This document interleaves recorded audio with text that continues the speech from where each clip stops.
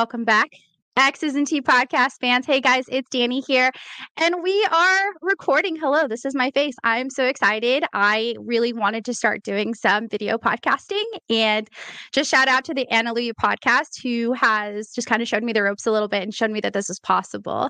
I'm really excited, you guys, because today we have our very first Amway discussion panel. We have a couple of people with us today who are going to be answering some questions that are some questions that I've gotten from viewers and questions that we have for each other. We have a couple of different, both lines of sponsorship and different lines of affiliation all together. Let's go ahead and get into our disclaimer real quick. So, as always, you guys, of course, we're going to be talking about Amway. We're going to be talking about Worldwide Dream Builders, Brit Worldwide, probably URA, LTD. That being said, we are not here to defame these organizations, okay?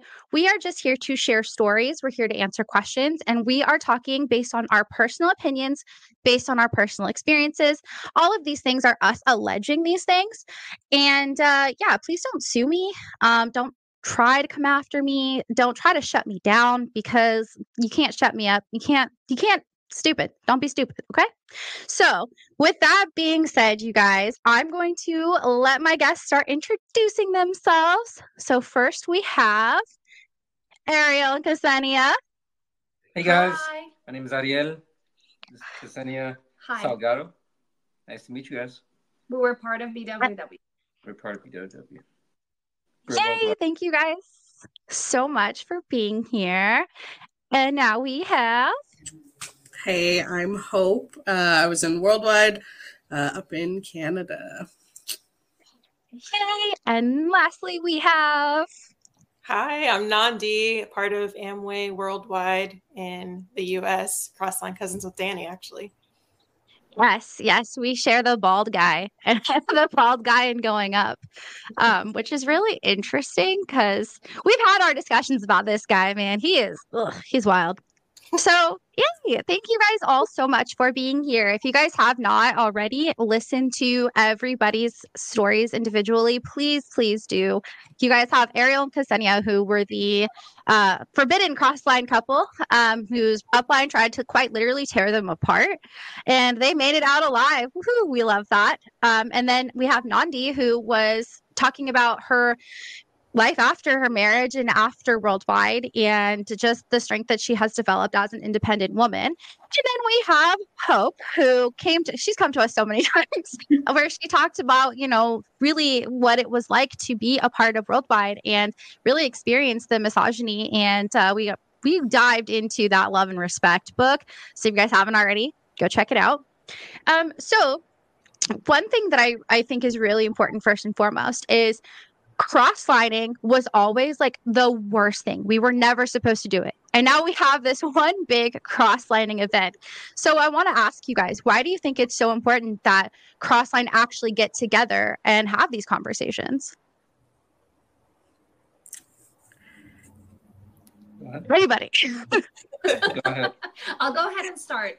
Well, I think it's very important when it comes to healing to hear other people's trauma and understanding that you're not the only one who went through everything. Because sometimes as we were going through quote unquote process of being in Amway and BWW, Worldwide, whatever, I felt so alone and thinking I'm the only one and I'm the bad guy, like I'm part of the 98%ers who are losers, but when you come together and understand like, oh crap, this is actually a cult and we can share each other's trauma and that's going to help us heal at the end. Well said. Yeah, I agree with that. I think realizing upon reflection why they were so adamant about us not getting together and not having each other's numbers, like that was a huge pressure point, was so that this wouldn't happen when someone leaves and wakes up, so they don't have access to go in and try to like pull other people out. And realizing just how many crossline numbers I have on my phone, like I could do some damage. I just haven't quite figured out how to navigate that or like what I want to do, but I see why they don't want us to exchange contact info now. Oh yeah, like it's a cult, right? So it's like if we start talking amongst ourselves, we're like, hey, we're kind of having doubts, like with people who don't have a vested interest in us, like that's where the real feelings start to come out, and then the brainwashing isn't doing what it's supposed to do anymore. Mm-hmm. And then what's funny is it's happening either way. Behind the upline's back, people are cross-signing. People are messaging each other on Instagram, Facebook, whatever means. They might not have each other's number, but they still have their social media accounts. Yeah. And then eventually they get each other's number. You know, I've seen so many hypocrites in my time who preach don't cross-sign, and then I realize they've been cross-signing it the whole time. Yeah. Including your uplines who were married. Including my uplines and including me. Your uplines and as me. well, including my downline. You know, and then there was a point where I got mad as an upline that my downline was cross-signing. And I hate that I did that, but I was brainwashed to do so. I was brainwashed to be mad. A lot of my downlines did cross-sign, absolutely. And you know what? It should have been okay, but I laid down the hammer, unfortunately, as an upline, and I shouldn't have done that. And if any of my former downline, is listening to now, I apologize for being such a asshole. Let's just say that. So, Am I allowed to say that? Yeah. The only word we can't use here is the see you next Tuesday word. But yeah, I think you guys all bring up such great points. And I think that the more, like, I remember the first time I ever cross-lined, I worked in a place. Did anybody else here, just with a quick raise of hand, did anybody else work in a job where like multiple worldwide dream builders or part of your cross-line like actually worked there? Yeah. Okay, so that's what I did. I worked in an office setting where there's like a call center and a lot of different worldwide dream builders were there. Actually, a double eagle was there. So if we were in the room together, like all the worldwide people, he'd be like, I'm the biggest pin level here, you guys. I'm like, whatever. So I remember having a conversation with this guy before I had launched in the business, and he was telling me his PV amount that he was required. It was 150. I remember being pissed because I was like, what do you mean it's just 150 for you guys? I'm struggling with this idea of paying for 200 PV. That's an extra like $100 that I could have had every month. And so when I went to my upline about it, he was beyond pissed. This is Robert who I'm speaking about. And Robert, if you're watching, fuck you. Like genuinely, like I fucking hate you. But the only reason you guys, I say that if you're listening, if you guys haven't already heard before, the reason why I speak so heavily about Robert and how shitty of a person he is because he was abusing his wife behind the scenes, and that's never okay. And all of our all of our upline were co-signing that shit.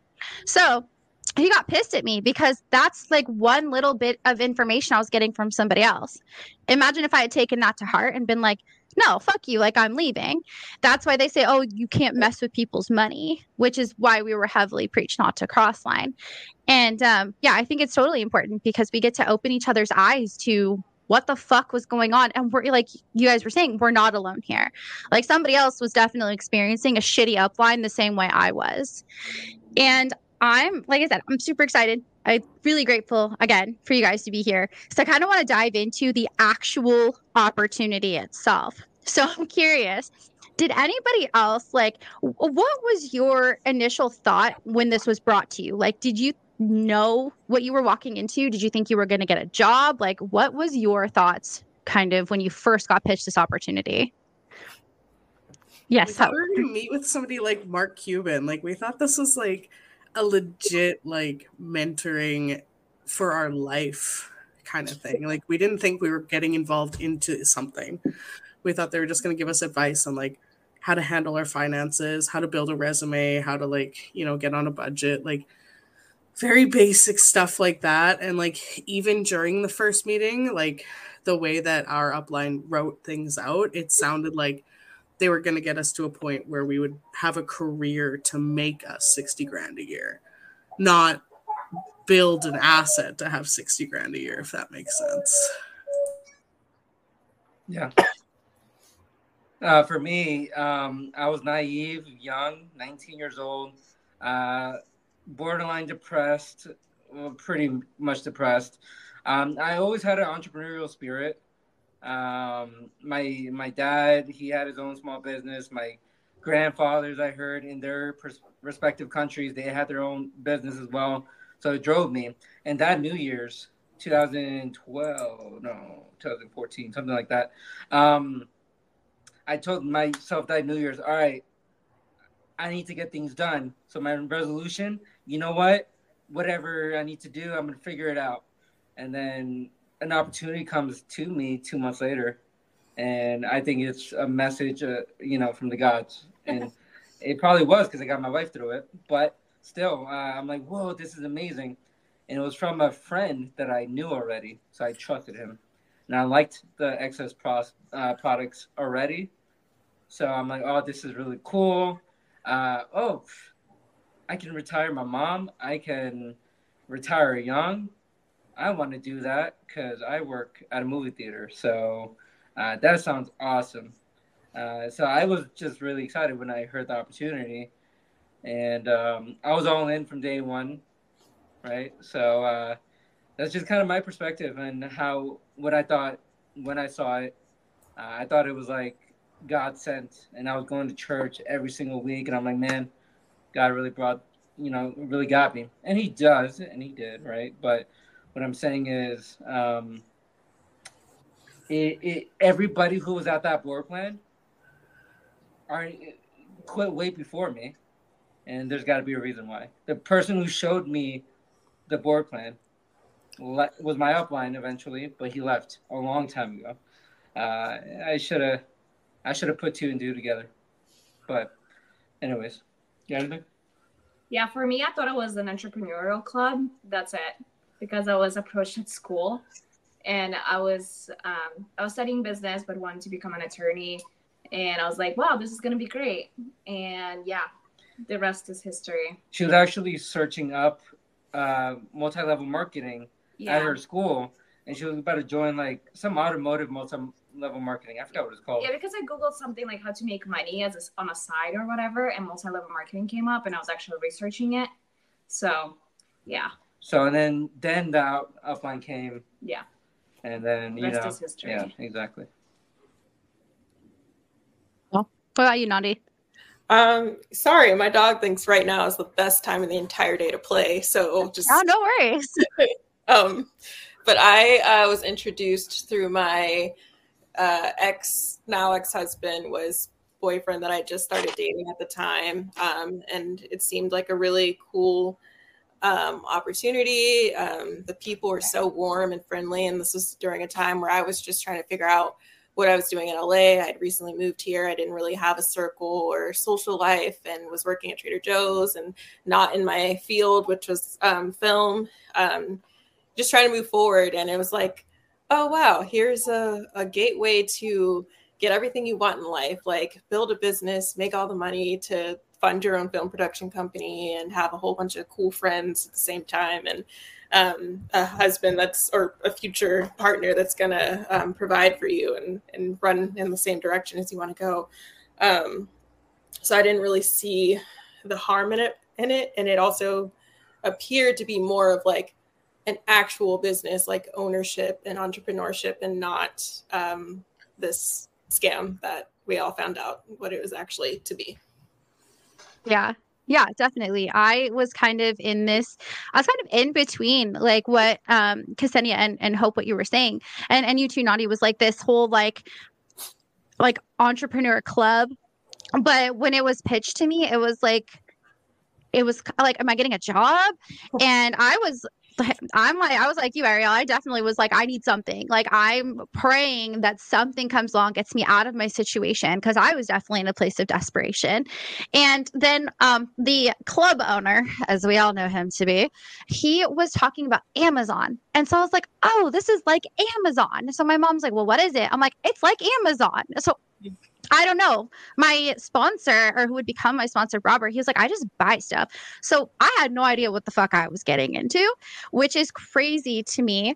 And actually, so I guess if you guys could kind of condense it down to maybe like weeks worth of time, or even like how many meetings, like how long did it take you to find out that it was Amway and then the line of affiliation you were a part of?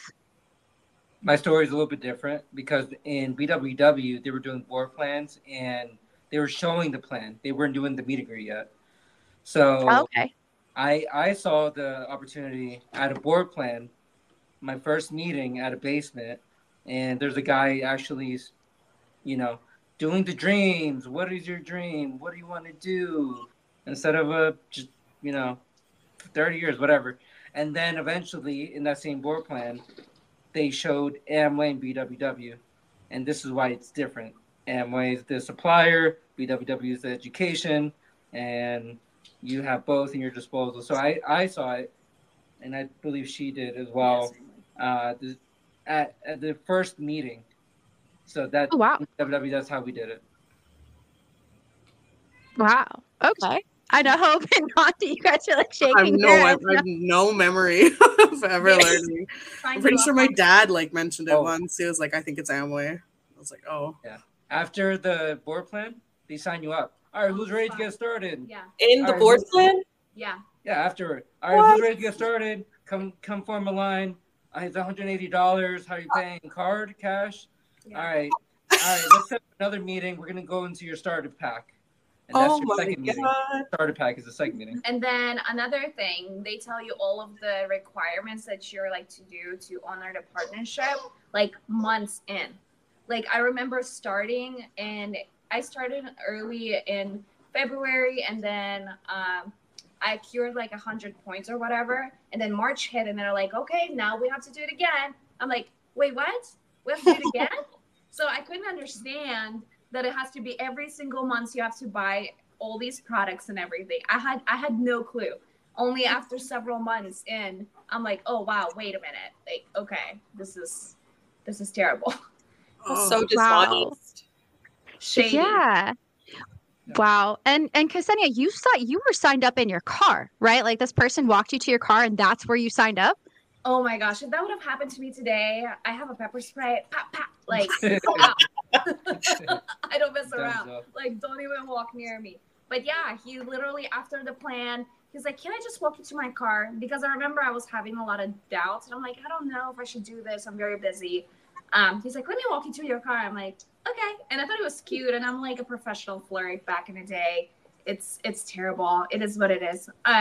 But I was like, okay, yeah, you're cute. Let's go to my car. Bad idea, girls. If that ever happens to you, pepper spray, Anyway, he walked to my car and he's like, come on, just go ahead and sign up. What do you have to lose? And I just got my tax return.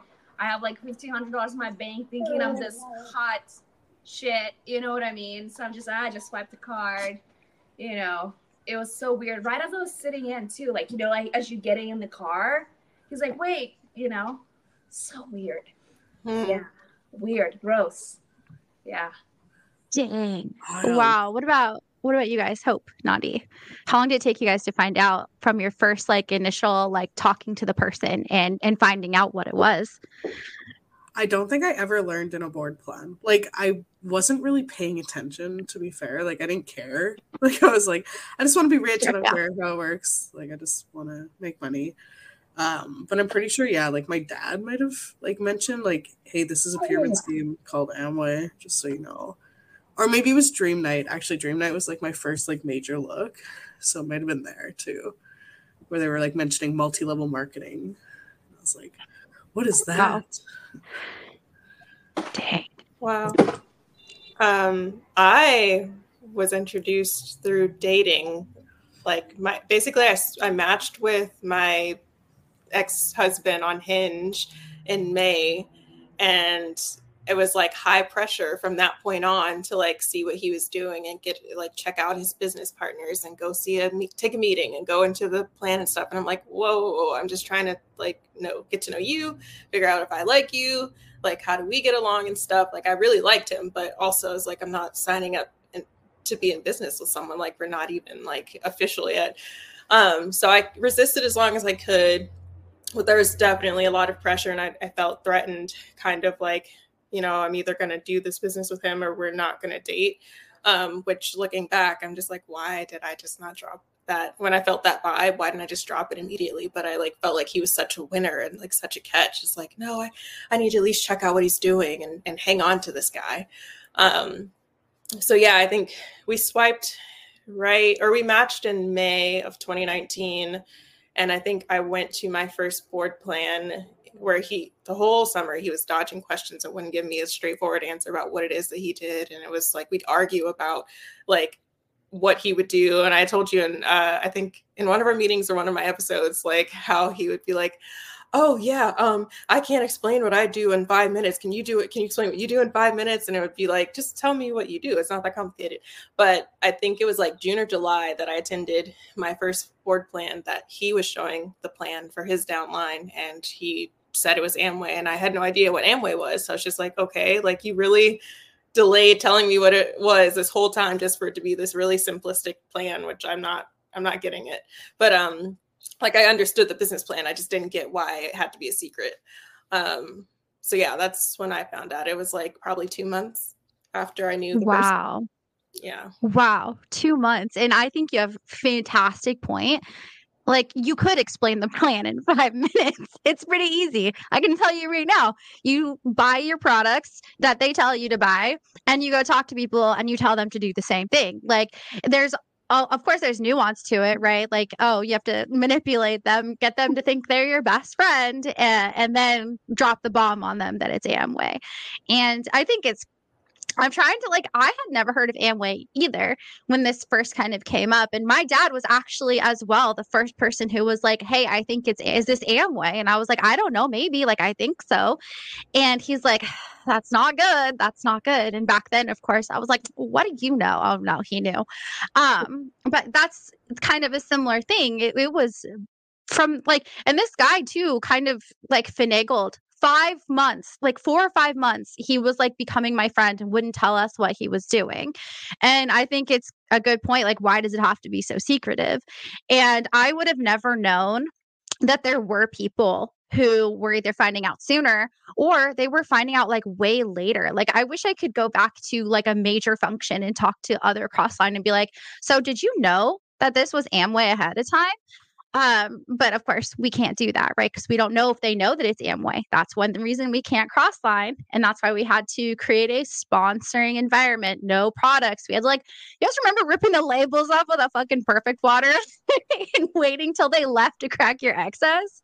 Oh my God. Yeah, we're at board plans until, 1 o'clock in the morning for the after training and stuff. And they're like, it's prime dinner time because it starts at 8, which means you have to get ready and leave your house by probably 6 because it's rush hour. So basically 6 p.m. till midnight, dinner time, snack time. You're supposed to bring snacks or have already eaten dinner by 4:30, 5 o'clock, and then not show the labels you're supposed to buy your own products, but then not bring your products. They can't see the excess can. So you're trying to stay awake. You can't have coffee because you're supposed to support your own business. But then you can't have excess in the meeting, and then you can't have a bar in the meeting. But if you bring something else, then that's disruptive. I don't think our team cared. No, we didn't care. And I saw my uplines with Starbucks all the time. I'm like, okay. And they preached the same thing. So it was really confusing. I actually have a little bit of a funny story. So we had this that meeting called PACE, Product and System Education, and I was hosting it. When you hit 1,000, you get to host it. And I didn't know, but I bought all of the off-brands chips and snacks, and they were good snacks. And my upline threw it out. He took all of my stuff, during the meeting. He grabbed all of my stuff, and I don't know what he did with it. I never got it back. Probably ate it. Probably ate it. But yeah, I got in so much trouble for trying to be a good host and not giving all the Amway products to our IBOs. And it was for IBOs too. I got in so much trouble. Wow. Yeah. Wow. That is insane. The wastefulness of the situation, which that's stupid. They should have been they should have been thanking you. They should have been hey, thank you so much for being such a good host. Thank you for making the situation great, which is these product things too. You guys actually learned about the products. I don't know. Hope Nandi, I don't know about you guys. I know we did not learn about products at all. It was the only time we learned about them was during the holidays. We had this holiday party where they're this is how you put together a gift basket. This is how you can gift it to your coworkers, your friends, anybody. Is that same with you guys, Hope? Yeah, we had Christmas in November. That's what we called it. And that was with Nolan and Rayanne's Ruby ship.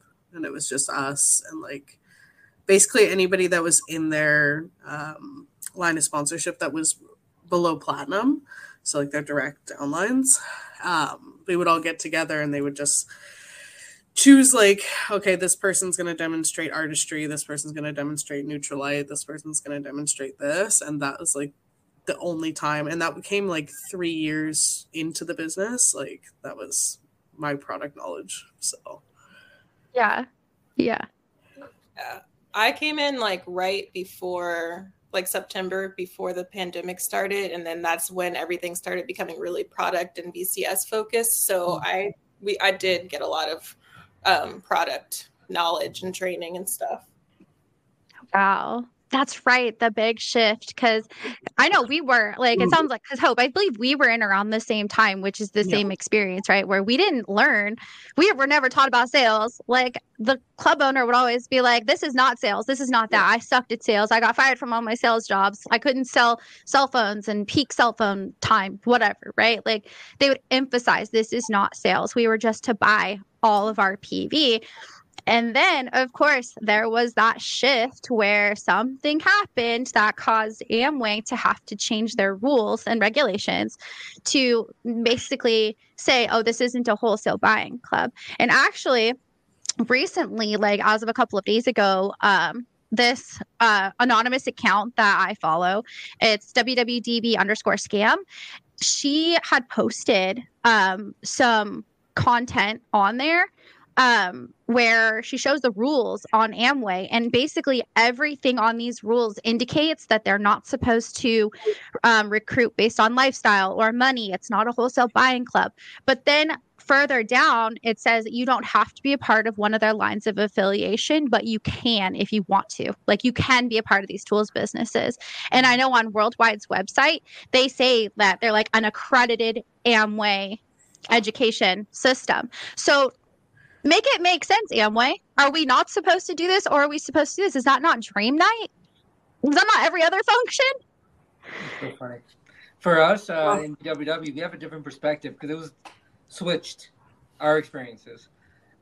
Because at first, when I started and when she started, it was all about sales. My upline had shelves in his basement full of products. So every week, when people came for the meetings in his basement, afterwards we would go to that product room and buy a crap load of products, whatever we needed. And then eventually my downline started implementing the same thing at their houses. Like it's like a grocery store for Amway. I used to go door to door with my downline, who is now my best friend. Him and I went door to door at some random suburban neighborhood, and we were trying to sell whatever the heck we couldn't sell. We had the catalogs. There was people who had bins, products, and they were just going door to door with their bins, trying to sell these products. So, and then, because that's when we were just showing the plan, but then it switched for us where it was like, all right, now we're going to be system-based, and now we're going to be, mentorship, qualifying, blah, blah, blah.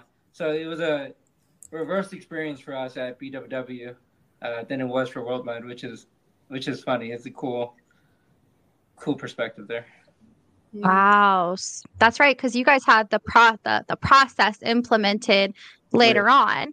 And if you guys aren't familiar, if you guys haven't already heard, so the process came around, I don't know exactly when, but I believe that it was happening in Canada first. And then Dawn and Mary had kind of brought it, I guess, to management team. And then the process was kind of implemented all over Worldwide. And then from there, I didn't know this until later on, that Dawn and Mary were going to other lines of affiliation altogether, BWW, URA, LTD, and going and teaching their organizations about the process. So everything kind of made a total shift because of Dawn and Mary, which is so crazy that like one diamond couple made such a difference. But I hear they're not doing so hot anymore. So I don't know. That's what I heard through the grapevine anyways. So. I want to see. Share. Can you share? I know that they lost their family reunion. They didn't have family reunion anymore. They don't get one. Oh, And neither does single lady, blonde hair single lady. She doesn't have a family reunion anymore either, which is kind of spicy. So yeah, they lost that. I don't know if they fell out of Diamond Qual, but I know that the qualification to have your own family reunion is to have a downline diamond. That's like one of the only requirements to have a family reunion. And since Don and Mary lost it, I'm pretty sure that Nolan and Rianne aren't diamonds anymore. So that whole organization is kind of falling apart. So now, like, all the Canadian functions, because it was like a huge deal for us to have our functions like in our country, like it was a big deal. There's none anymore. wow. They have to cross the border. It sucks. Yeah. For them. Yeah. Yeah. I can't reveal the sources, but yeah, this is basically from a few people who have recently left or had, at least they know people who are affiliated in that market. So yeah, it's wild how much we are seeing the biggest differences happen. And I think it's us who are having these conversations. And I think it's people who are finally like waking the fuck up and seeing like, this is not like we talked about, like I said just like moments ago, it's not supposed to happen this way. Amway quite literally has it on their website that everything that these organizations are doing are wrong, but they're also like endorsing them. It's just, it doesn't make sense to me. But I think the more that people start to see what the fuck was going on inside of these organizations, I hope that it helps them leave. What I think is also great too is I think there's a lot of different contrast between people when they're talking about anti-MLM content. So I'm going to give a huge shout out right now. The Heroes to Villains Instagram page. They do not specify what they were in. They don't specify who they were with, nothing. So you're not going to know. If you know situation, but they don't specify. They don't say names. They don't say nothing. So I want to say that ahead of time. But they do their content in a way that I feel like is so like catered to getting somebody out of the organization. They are very much like, I don't want to say watering it down. I say the way that they say things is if they're speaking to an IBO, which I love. Whereas for me and my content, it's important, I think, to give people who were in a voice. And I'm out here like raising fucking hell, dude. Like, fuck these people. So I love the different contrasts. So if you guys are not following the Heroes to Villains page, please go and support them. They are fantastic. But yeah, I think that it's important to know that these organizations are slowly but surely crumbling. And it kind of, it's because of what we experienced inside. How long were you guys in the organization before your upline really started to kind of show their true colors? Like when they were trying to control your relationships, either romantically or with your family? You guys can go first. Go ahead, Hope. Yeah. It was like almost immediately. Like they weren't really secretive about it at all. They were just like, yeah, if you want to be successful, like you need to just surround yourself with successful people. And that's how it goes. So like I remember even like, I don't even know if I was launched yet and I had a list of people I was going to cut out. Like I was like, yeah, these are people that I don't talk to anymore. I'm not going to. Wow. Honestly, they weren't great people anyway. Like I'm kind of glad that they were like drinking buddies and like, you know, people that I probably should have cut out, but I was 19. So I was like, I'm pretty interested in this right now. So, but yeah, it was like almost immediate. Not necessarily like, I think in my first board plan, Nolan was like, don't listen to your parents. Like, so there I was like, oh, I can just like not listen to my parents, even though I'm living at home and I'm 19. Like, I don't know who I thought I was, but yeah. Nandi, you want to go? Sure. I mean, I think they showed their true colors from the beginning. It was just like the brainwashing was in full effect. So it's like you're looking at someone's true colors, but you're brainwashed to think that their true colors are great. Like they're showing toxic traits and controlling behavior. And, you know, as a newbie, you're all gung-ho. You're like, this is awesome. This is the type of structure I need. These are the type of tough conversations and strong leadership people that I want to follow and have in my life. You don't realize just how manipulative, controlling, deceitful harmful and toxic it is. Like, honestly, Amway and Worldwide are two of the most toxic, dangerous entities that you could possibly find yourself to be involved with. For me, it was very gradual, to be honest. At first, they were very friendly. They even met my parents. They came over to my house, trying to talk to my parents to make sure they know that I'm in a safe environment. But my parents already saw through it because they were pearls in a business, which is like a first month of Emerald qualification back in the 90s. So they kind of saw through it. But then the first time they started controlling actually my relationships is when we were on the phone team. I don't know if you guys had that. It's every Sunday we'd meet together and make phone calls. I think the last podcast that you released had a guy talking about it. So I was like, oh yeah, we had that too. So I called a college buddy of mine and I told him like, hey, I'm sitting here with a good friend of mine, opportunity, blah, blah, blah. And then he's like, is this Amway? I'm like, yeah. He's like, Ksenija, do not join. I have so many links to send you. It was very similar experience to the previous podcast that you had. And then I hung up and my upline's looking at me like, so what are you going to do? I'm like, I don't know. What should I do? Do not look anything up. I was like, so of course. Yeah. Okay. So, and I was 19. I was like terrified. And then eventually and gradually it became like, who are you with? Like I would get calls every single night. What are you doing? Who are you with? And I would be like, oh, I'm at the bar. It's like, oh, of course, Ksenija's at the bar. I was labeled as an alcoholic of the team, you know, because I mentioned that I was at the bar one time with friends. And then they would ask me if I'm dating and who I'm dating. And it was insane. Eventually I figured out not to tell them anything. But yeah, there were sneaky sneaks. For me, it was gradual within the first year. I was very gung-ho. I had blind faith. I said, whatever you say, I'm going to do because I want to be successful and I want to achieve what you've achieved, quote unquote, which wasn't much at that time. Even now, it's not that much.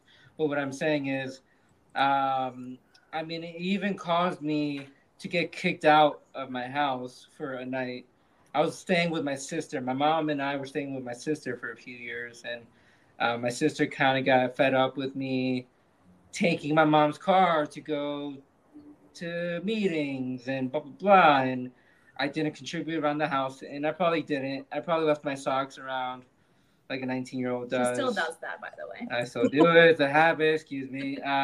Maybe I didn't do my dishes, and then she got really mad at me one day. And I'm like, you know what? And we got into a screaming match, my sister and I. And I said, you know what? Whatever, I'm going to do it because you're blah, blah, blah. And she's like, you know what? Get out of my house. Fine. So I went to a Starbucks. It was a 24-hour Starbucks, and I spent the night there, just sleeping on the little Starbucks couch. But then I wussed out. I'm like, it's 4 a.m. I'm going home. I don't really care. She can't kick me out. So I went back. But it caused a lot of friction because I had that blind faith. Because he told me, don't listen to the negative. Don't listen to the haters. Don't listen to people who are trying to blah, blah, blah. That's the devil, blah, blah, blah. And I listened to it, right? And then, I did everything they said. Absolutely for the 6-7 years.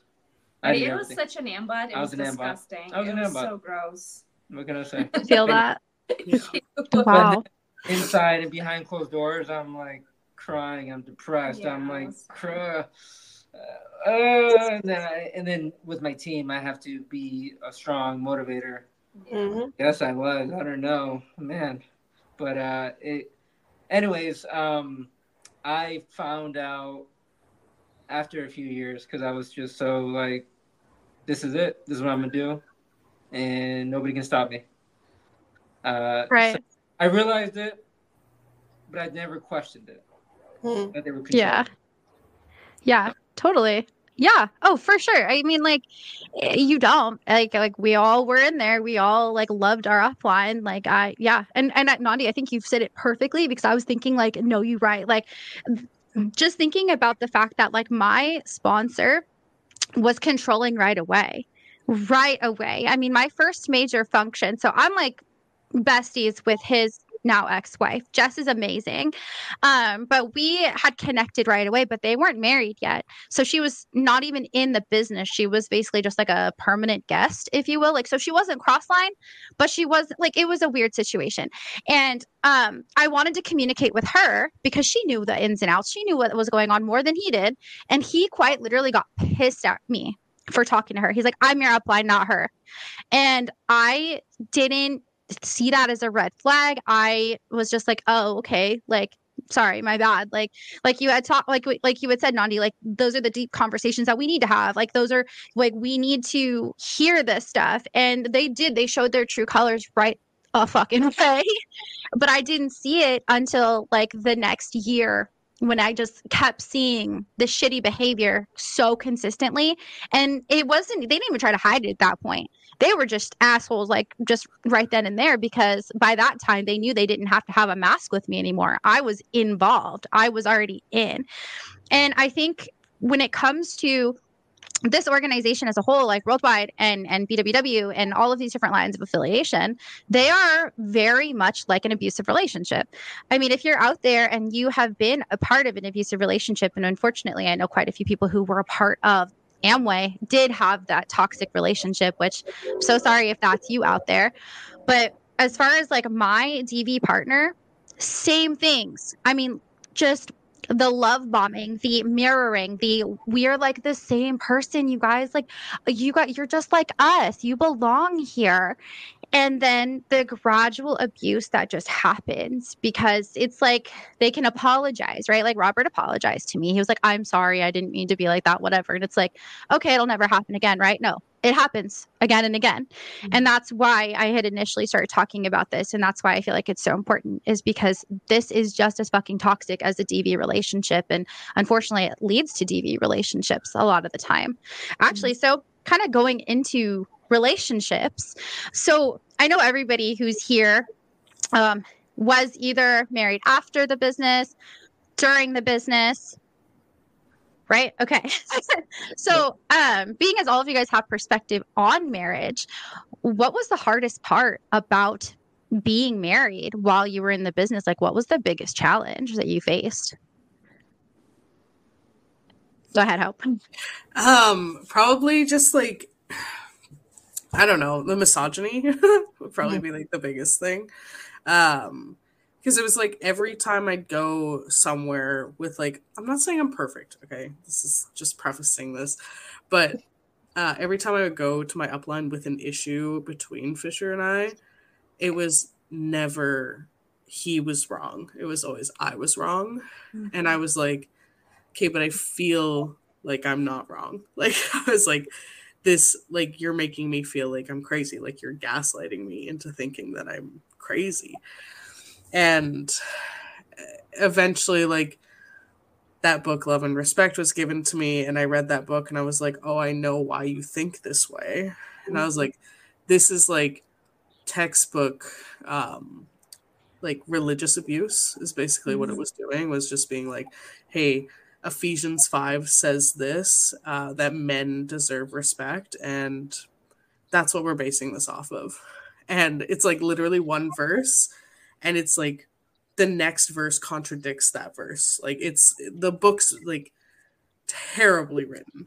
Like, they're picking and choosing what they want. And every time I would go for an issue, she'd be like, well, like, you know, he just, you're probably not respecting him in the right way, or you're probably not doing this. And I'm like, no, like, this is bothering me. Like, I don't even know, like, a good example. A good example would be like, we didn't make a lot of money, like, for like a long time. So like, if we ever came into like an extra bit of cash, I would be like, hey, this is what I think we should do with this. And it didn't matter. My opinion on it didn't matter, because Fisher was the lead of the household. So I was like, hey, I feel like we got $100 gift card for Walmart for Christmas. We should probably like buy extra groceries, or like even like decorations for our apartment. And they would be like, no, like, if you got $100 gift card, he can spend it on whatever he wants. Like, if he wants to buy a Nerf gun, or if he wants to like do this. And I was like, I don't think that that's right. Like, but yeah, eventually, yeah, it was like really like just dumb stuff like that. And I was like, no, I feel like I should have an opinion. Like my opinion should matter. But yeah, that was the hardest part about being married in Worldwide, for sure. It's just my opinion was irrelevant all the time. That just got me so heated. Yeah. Yeah. Oh, I'm so sorry. Yeah. Yeah. If I get a $100 gift card, we're going to Panera Bread. We're going to a nice dinner. I don't know. Yeah. We're like, hey, what do we want What do together? we need? What do we need? Yeah, like if you can't come to a decision as like a couple, like I don't like think that Partnership. that's whatever. Like, and I even went to them and I was like, okay, why is Fisher the like decision maker? Why can't I be the decision maker? Like, I understand if there has to be a head of the household, why him? Yeah. And, like, excited. and it was just he's a dude. Like that was the only excuse. In our household, I'm the head, but she's the neck, and she controls the head. So that's how we do it. We work in tandem. It's compromise. Like, though, are right? we both in this? Like, if it's not absolutely yes, it's a fuck no. So if somebody's maybe kinda, it's not happening. So that sucks. I'm so sorry. Yeah. That sucks. Yeah, it's rough, but Fisher's changed. So he's like he thought he was doing what he had to do for us to have a successful marriage. So like I give him the benefit of the doubt. We went through like a lot of conversations about it, and we're on the same page now that when it comes to decisions, it's us. Probably wasn't his fault. It's probably no, not at all. Brainwashing. Yeah, absolutely. That's awesome. So. You guys were married before you found the business, right? Like we were dating. We were 19. We got together when we were 17, and like our first meet and greet, I was like, they want me to bring my boyfriend. I was like, I don't know why. Like, this guy doesn't want to do anything with his life. He was like a bouncer or something. No, I think he was unemployed at the time. No, he was a bouncer. No, he was the bouncer at the time. And I was like, he doesn't seem really ambitious at all. Like, I don't want to bring him to this meeting. Aww. And then we went, and then I was like, oh, maybe he is. And then we continually like built our relationship through and then got engaged and married while we were in it. So. Wow. Yeah, it's crazy. Nandi, I know you have a crazy story. You want to go ahead? I'll try to really shorten it. I think the hardest part for me being a worldwide spouse was the fact that I was never married to just my husband. There was always like 3, 4, 5 people in the mix. I couldn't, like, we could be alone in our apartment because all of our upline lived at a distance, but I was never able to talk directly to him or make decisions together as him or together as a couple, or like, if it felt like trying to communicate to my partner, my physical living, breathing partner, through a veil, whereas like, oh, well, I have to go through so-and-so and bring in their opinion, or yeah, well, we can talk, but maybe let's set this up and have a conversation with so-and-so, or well, I'm going to send to Kate and see what so-and-so says about it. And it's like, I am literally talking to you. You're an adult. I'm an adult. We chose to get married. This is our household. We're working. We're paying the bills, the rent here. I shouldn't have to go outside of my house to come back around to talk to you. So it just, it never felt like, it's funny because I thought I was in a monogamous marriage, but it really felt like I was not. I was married to like people. You sound like Diana when she was like, the marriage was crowded. Remember that interview? Mm-hmm. Yeah. That's a good metaphor. So yeah, I'd say that was the hardest part. I mean, there are so many hard parts, but we could be here for hours going over that. Right. Yeah. Wow. With our relation, we were married after we both quit. I guess I was still in for about a year after she quit. We got together when we were still in the business. She quit. I was still in. I'm like, you know what? I still have my team. I got to do it. And you know what? You can't tell me how I'm going to, provide for my family. For about a year, that was my message. One crazy thing that kind of broke the camel's back was I was still in contact with my upline. I considered him my best friend. I asked him to be my best man at my wedding, even though she hated him. and she want nothing to do with him or that couple. I asked him, "Can you please be my best man?" And it was very sincere, and I really wanted him to because I had no other friends, no other best friends. So I'm like, I need groomsmen, I need a best man, right? I asked him. He said, "Oh, when is it?" I said, April-ish, April 24th, April 23rd ish. He said, "Oh, that might be when a function is. So I don't know if I can do it." I'm like, "Oh." my God. And then he was also, there was also a few other weddings in that year with other people in his team where he was the best man also, or the groomsman. So he couldn't commit. And I'm like, Yeah. "You're supposed to be my best friend in the world. I consider you my best friend for like 6-7 years, and you can't commit to being my best man." Okay, well, that broke the camel's back, but obviously that really showed me the light. I'm like, all right, what Ksenija was telling me in the last year probably wasn't bullshit. That they were using me. That they were, fake friends. So that's what happened was Good. like when the whole relationship scandal happened, we're the bad guys or whatever. I pretty much said, I'm not coming back. Ciao, ciao. Ariel stuck around. And then they kind of shunned him because Ariel would be a speaker. He would be showing plans. So they took him off schedule, as well as they wouldn't talk to him at all. And I told Ariel, I was like, how about you don't do your ditto on the first? See what happens. Don't do your ditto. He didn't do his ditto on the second. He gets a message. Hey man, how you been? It's been a long time. Blah blah blah. I'm like, bingo. After months. Am I wrong? Like, and that's when he was like, oh my gosh, yeah. And then I invited them to his 27th birthday, like back in the day. Didn't show up. He invited them to the engagement. Didn't show up. Like, I was like, Ariel, can't you just see this? So that was the biggest tension for us. Like, I was trying to like put it in his face. Like, can you just see how they're treating you? You're nothing to them. It took a while, but that was the biggest tension for us. But most of our relationship was in secret anyway while we were in Amway. But yeah. It had to be, right?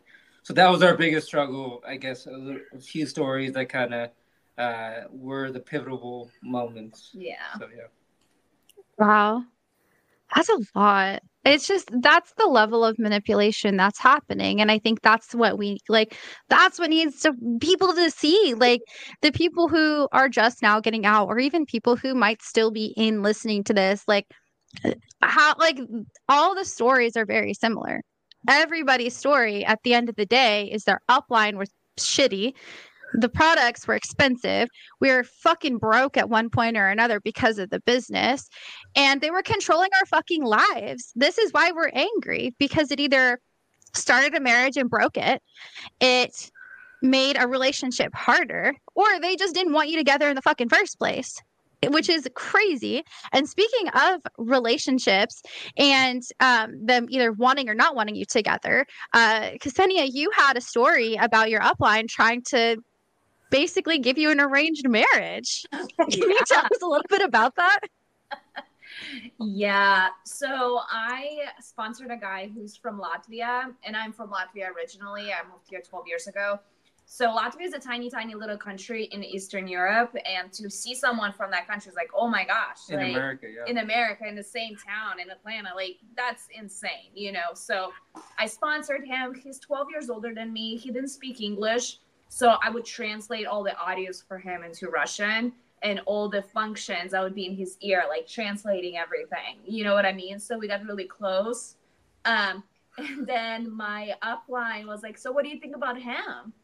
Like, and then he told that guy that we should be together. So the guy eventually told me that I'm going to be his wife. And I was like, and I was already dating him. I was like, yeah, I don't know. But legitimately, they were pushing him towards me.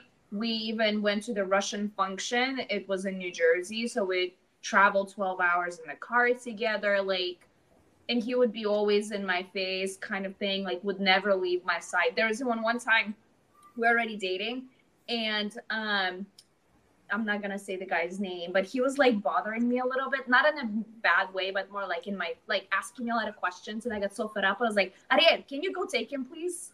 so it's so confusing because he's like higher pin. He was a 4,000 and I'm a 1,500, and I'm telling him what to do as the cross line too. Like, can you take my downline somewhere? And he told that guy, is like, hey, can you help me set up chairs? But I was so visibly uncomfortable, like, get out of my face, and I couldn't do anything. You know what I mean? But yeah, I hope that explained it. It was it does. Fun, cringe, and weird. And he's older. He's 12 years older than me. You know, like, so weird. My uplines did the same thing with me. Like, they said, hey, what do you think about this downline? I'm like, no, dude. It was like maybe a year or two before her, but I'm like, wait, you never told me about downline. Yes, I have, and I'll tell you later. I like curious. But, it's like, because I'm like 25, and obviously I was single the whole time. And I was like, you know what? I got to build myself up before I start dating. I need to be successful before I find the one. And then obviously, you know, things happen, but I'm 25 at the time. And you started dating when you were 25, yeah. 25. So I was single up until then, 19 and 25, because I had to build myself. But then I'm 25, obviously it's ready. Yeah, I'm ready, right? I'm like, what's up? What's my next chapter like? And they told me, hey, what do you think about this downline of yours? And I'm like, no. Wow. You know, that question just reminded me of something that my upline did. Something else always comes up. But this was like maybe 2.5 years into our marriage, and our upline, Larry, was talking to me about how some other like cross-line women in his organization and his platinumship had crushes on my husband before I came around and before I met, and they were interested in him because he was like the hot, like dashing, fastest eagle and on the team and stuff, and his kids would be passed out all the time. So he was like considered really attractive and like the star child. And so I don't even know why Larry felt it necessary to bring this up, but he was like, yeah, he had some people with their eye on him, and there are some ladies that expressed interest to me about him. And I was like, well, who was it? Like, obviously I won, I'm here, we're married, but like, I'm just out of curiosity, who was it? He's like, no, I'm not telling you, I'm not going to start that drama. And I'm like, why would you even? That's gross. Yeah. And it's like, in hindsight, I'm thinking just to like make me feel insecure, possibly, to like try to do more, to be more submissive, to hold on to this prize, because other people can easily like move into my place, I think is kind of the mindset there. Because why else would you say, hey, so-and-so was interested in your man, like, but I'm not going to tell you who. And there's no reason like to bring it up in the first place. It's just weird, shiesty shit that, bro. Yeah, that's gross. Crazy talk. Yeah, because why would you do that as an upline platinum? That's Larry, right? Yep. I fucking hate Larry. The more that I hear about this dude, fuck, like Larry. This guy's an actual piece of shit. Like, actually, like, the more that you tell me about him, the more I'm just like, dude, fuck this dude. Like, there was no reason to say that to you. Zero. End of story. Like, none. And like you said, like, to create this level of insecurity, which I think when you said, like, you were never just married to your husband, fantastic point. But like, fucking Larry, sorry.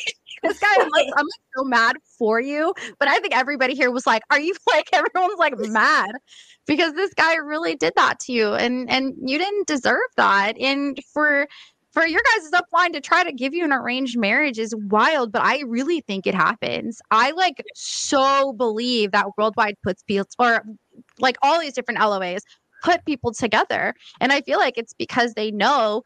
If you get married in the business, you're less likely to leave, especially if you have a child while you're in the business. And that's how they hold you captive. Not only that, your PV amount's going to go up too, because you now have a 2-person household, and you have now to do 300 PV as a couple versus, your 250. Absolutely. Go ahead, Ksenija. Yeah, I have like one story about my upline. So there's this girl in his downline who clearly salivates over him. Like, they've known each other for years and years and years. and out of this conspiracy that she was told that she's going to be his wife or something. But she's like 300, 600 PV. Like she has one downline she's been in for years since she was 17. But she's like all over him. And our upline, the lady upline, Sam, I think I called her, she would be like praising her that this girl is like waiting to date until like everything is in place or whatever. But I don't even know what's going to happen. But it's so sad. This girl is holding on to this dream that she's going to be with this guy who's a platinum, who's my direct upline. But it was so sad to watch. Like, it was cringy. Like, yeah.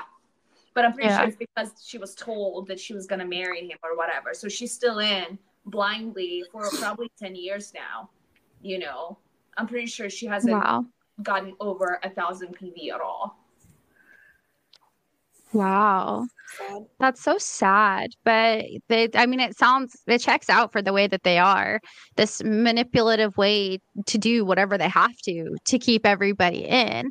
I mean, they have to do what they have to do. And it's, again, this whole huge control aspect of things. And I feel like they really controlled our views on the world as well. We had this conversation just before we started recording, but I thought it was really great. It's like, what are your views on jobs now versus what you thought about jobs while you were in the business?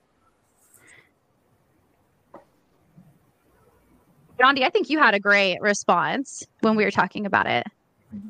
I feel like I was just saying, like, you're just taught to not really give a shit about jobs, and like your job is temporary and it's just a means to an end to support your business so you can retire and walk away and you won't need it. And that's what I was trained to believe. I kind of like I gave up on my pursuits in costume design and film and TV for a while because I needed a better business building job. I couldn't be on set because that's, 12 and 14-hour days, and I need to be free in the evenings to go to board plans and prospect and stuff. So it just wasn't going to work. And then they like dangle this carrot like, oh, well, when you're free and you have money, you can go and pick and choose which gigs you want to take. Or, my exes and I, my shared dream of starting our own production company, like we would, call the shots and shoot when we wanted. So it was like delayed gratification, don't just work for the man and like, and not build something for yourself.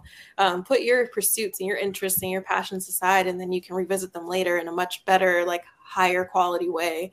And when you're only focused on the future and delaying your gratification, then you're not really present in the present. So you're taking shitty jobs. You're not really like trying to climb the ladder. You're not you're not polishing your resume. You're not making those great business connections or not career connections because you're only focused on making connections to put someone in your downline. So now that I'm back in the workforce, I'm like, I've had a chance to really decide like what I want to pursue in life. And I've been able to get a promotion, increased my salary by a lot. And it's stuff that I hadn't done while I was in the business because I was just getting by. And that was like, the job was my bottom priority. It was just like get enough to run my ditto and pay my bills and leave as soon as I can. And I know you talked about like job hopping a lot, and that happens too, because you don't really have a sense of like investing yourself or applying yourself or improving skills. It's just like you're a little plastic bag in the wind. Yeah. Yeah. You know what they teach? That eventually you replace your job and whatever, but you're still tied down as an Amway entrepreneur, Amway IBO. You still have to go to every meeting, and there's so many things you need to do as an Amway IBO for the rest of your life. Mm-hmm. You need to go out to contact still. You never retire. You never retire, really. Right? Always working. It's not really peace of mind. Yeah, your assets, quote unquote. That's not freaking assets. I mean, dude, people are going to get smarter and smarter eventually. And those assets are going to crumble. It's smarter to have assets in different pockets. investments, blah, blah, blah. And then our uplines taught us never to do investments, never to go into real estate, even though my uplines were in real estate. And that's how their father amassed their own wealth outside of Amway. So it made no sense. Nope. So, I mean, for me, I had the same frame of mind as Nandi and Danny. I was a job hopper. And I didn't care if I got fired. And I got fired a lot because I was tired when I went to work. I didn't perform. I went into work in sales. That's the easiest thing you can do, I guess, as an Amway IBO, just to get into some sort of software sales, tech sales. And I did that. I started as a BDR. I'm glad that I learned, or I was able to get the opportunity because I'm still in that field. I'm in a great job now that has great benefits, and I'm very good at, I feel. But I'm just so glad that I don't have to, after work, go to the grocery stores and the malls to work another 5 hours, 6 hours. For free. And then also, I'm so glad I don't need to, we call it the BSM. So we have to, or BMP, we have to send our BMPs every night, which is, I think, for you guys, Kate. Mm-hmm. Yeah. Kate's every night. This is my Kate, and I'm so tired, and I have to read 30 minutes, and I have to listen to whatever audio, and I have to write notes, and I have to talk to my team, and man, there was no time for me to to center myself. Mm-hmm. And if there was a day that I wanted to center myself, it was frowned upon. Mm-hmm. What do you want? You want to take a Saturday off? No. Bad. You want to go to hang out with your family? They're going to, an amusement park that weekend. Make sure you're prospecting. Make sure you. No, you can't. You shouldn't do that. You should be with your team, but if you do anyways, make sure you do X, Y, and Z. There's one time when we were still dating, and the upline called, and Ariel put him on speakerphone, and it was a Sunday, and his upline was like, "You know that the malls are open on Sundays, right?" Probably. They're so passive aggressive. Like the way that they would tell you, like I feel like it would feel less degrading if they were just like, "No, you can't go to the amusement park." But it's like they wouldn't say that. They'd say, "Well, do you want to go platinum this year or not? So you decide." Yeah. And then it's like you feel even shittier for you didn't get to go to the amusement park, but then you feel like just small and like your life is not your own. I'm sorry. Rant. You're right. No, you're right. You're so right. And I think too is the type of career. Hope, I know that you were in a job, and I think you're still in the same, at least, industry where you're in cannabis, and the position you were in. Like, how did your upline view you in cannabis? And I know through your career, you have actually like climbed the ladder now, and you like everybody else has expressed this. You're just doing a lot better now, and your view on jobs is different too. Yeah, I love weed. It's super fun. No, that's not. It's actually like a really not good industry to be in, if I'm being straight up. But I started as like a production worker where I like worked on the floors and like took the weed from in the machines and put it in bottles, and all I was doing was just working on an assembly line and like putting lids on bottles when I was pregnant with my son. And they didn't like, at this point, like this was 2019 when I started, I was like pretty checked out of the business while I was pregnant. So it was like, it wasn't like, I didn't really take their opinion into account when I wanted to go to this job because it was a good opportunity. We just became legal. So it was like, this is the place to go. And then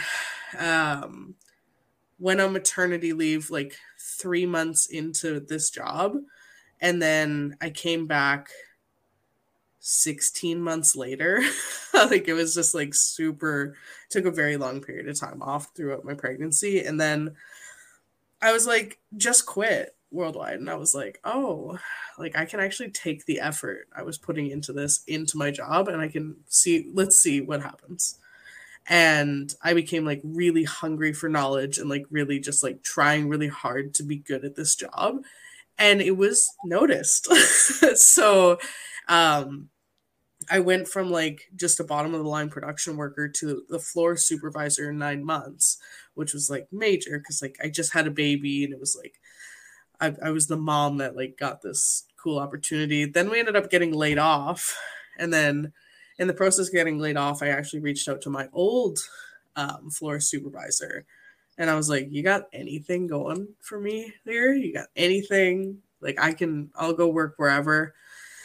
And he was like, let's see like what comes up in the next few months. And then he got me a job as an account manager. So basically now my job is to like go from one licensed producer to our internal company and get them to manufacture product for us under our brand. So it's a lot bigger of a job. I like it a lot. The one thing about career changes, I will say this is kind of a hot take, but I think there is benefit in lateral moves. Yeah, totally. That's what I did. Like if I went from manufacturing supervisor to manufacturing supervisor, it wouldn't have been like a good career move, in my opinion. I don't know if I'll stay in cannabis forever, but it definitely like the effort I was putting into Worldwide to be able to put it into my actual job, like seeing the fruits of that labor was like major. And also changing my mindset on being a working mother was like a big deal because they like really frowned upon that. They were like, let's get you to stay home as much as possible. Do not put your kid in daycare. Don't do any of that. And I was like, I went crazy, like being a stay-at-home parent for the year that I was. And I was like, this isn't what I want to do. I want to go out and work. And I think there's benefit to my son seeing a working mother too. Totally. So yeah, it's been a lot. I like working. I'm off right now, so I'm just hungry for it. No, I feel you on that. I'm a stay-at-home mom right now. Like my actual job is to take care of my son. And it's like some days I do go crazy. Y'all are my community. Y'all are my sanity. I love this podcast. I love the community that we have built. I tell this to everybody. Like I love social interaction. Like being an extrovert and being at home is like not a good mix.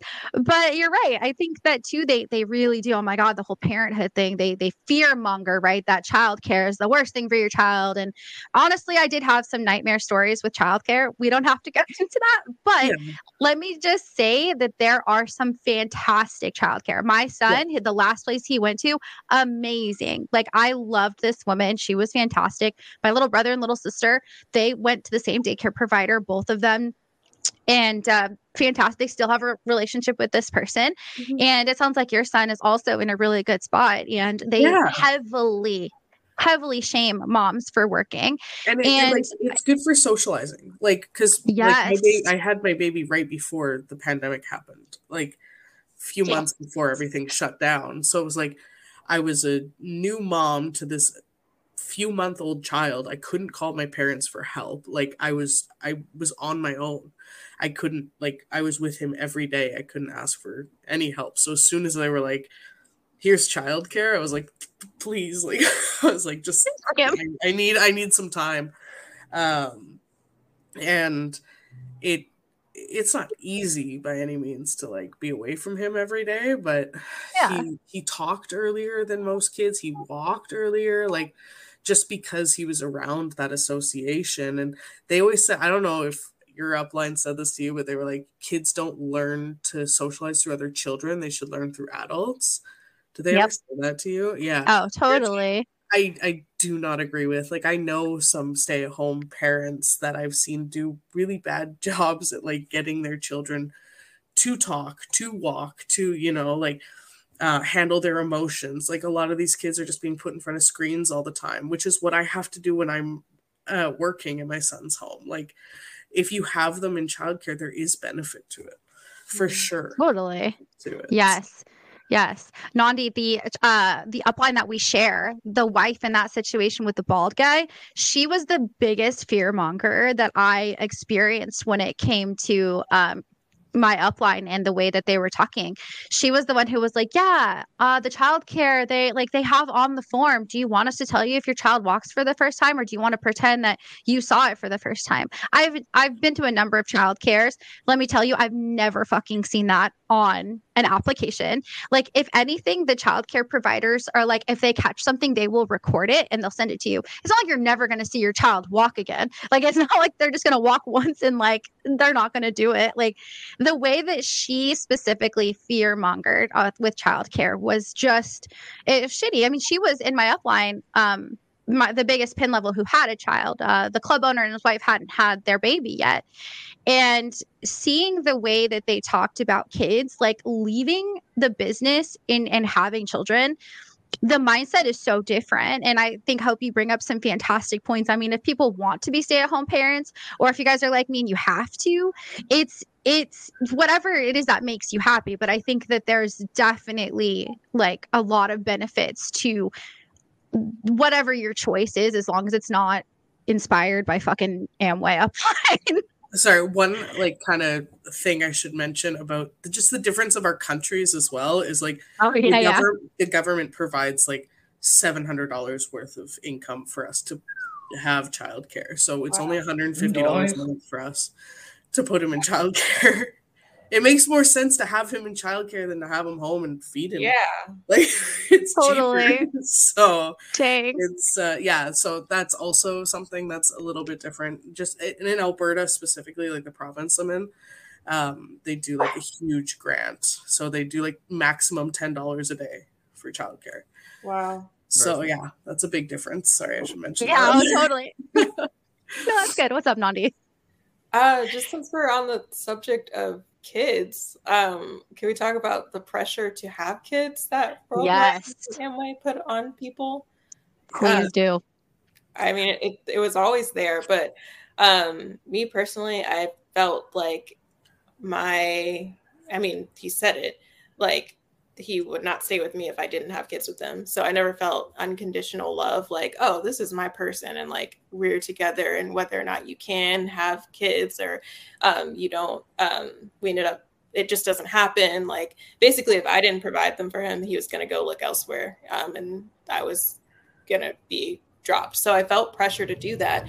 And when we first started dating, something clicked on, because I was never into the thought of having kids. I was like very indifferent. And if I had to make a decision, like right then, like have kids now or never have kids, I would have chosen never. But then I met him and like something like clicked on. I was like, oh my God, I want to have kids with this guy. He's so amazing. I want to be the future wife and mother to his empire, whatever. And then as our relationship progressed and became more and more toxic, and I felt neglected, and I later realized that I was going through narcissistic abuse. I lost that desire to have them with him. And then I had to basically trick myself into wanting to have kids with him again, and really convince myself and try to work through a lot of things to want to have kids with him. And then, just for it all to go blowing up in my face last year. But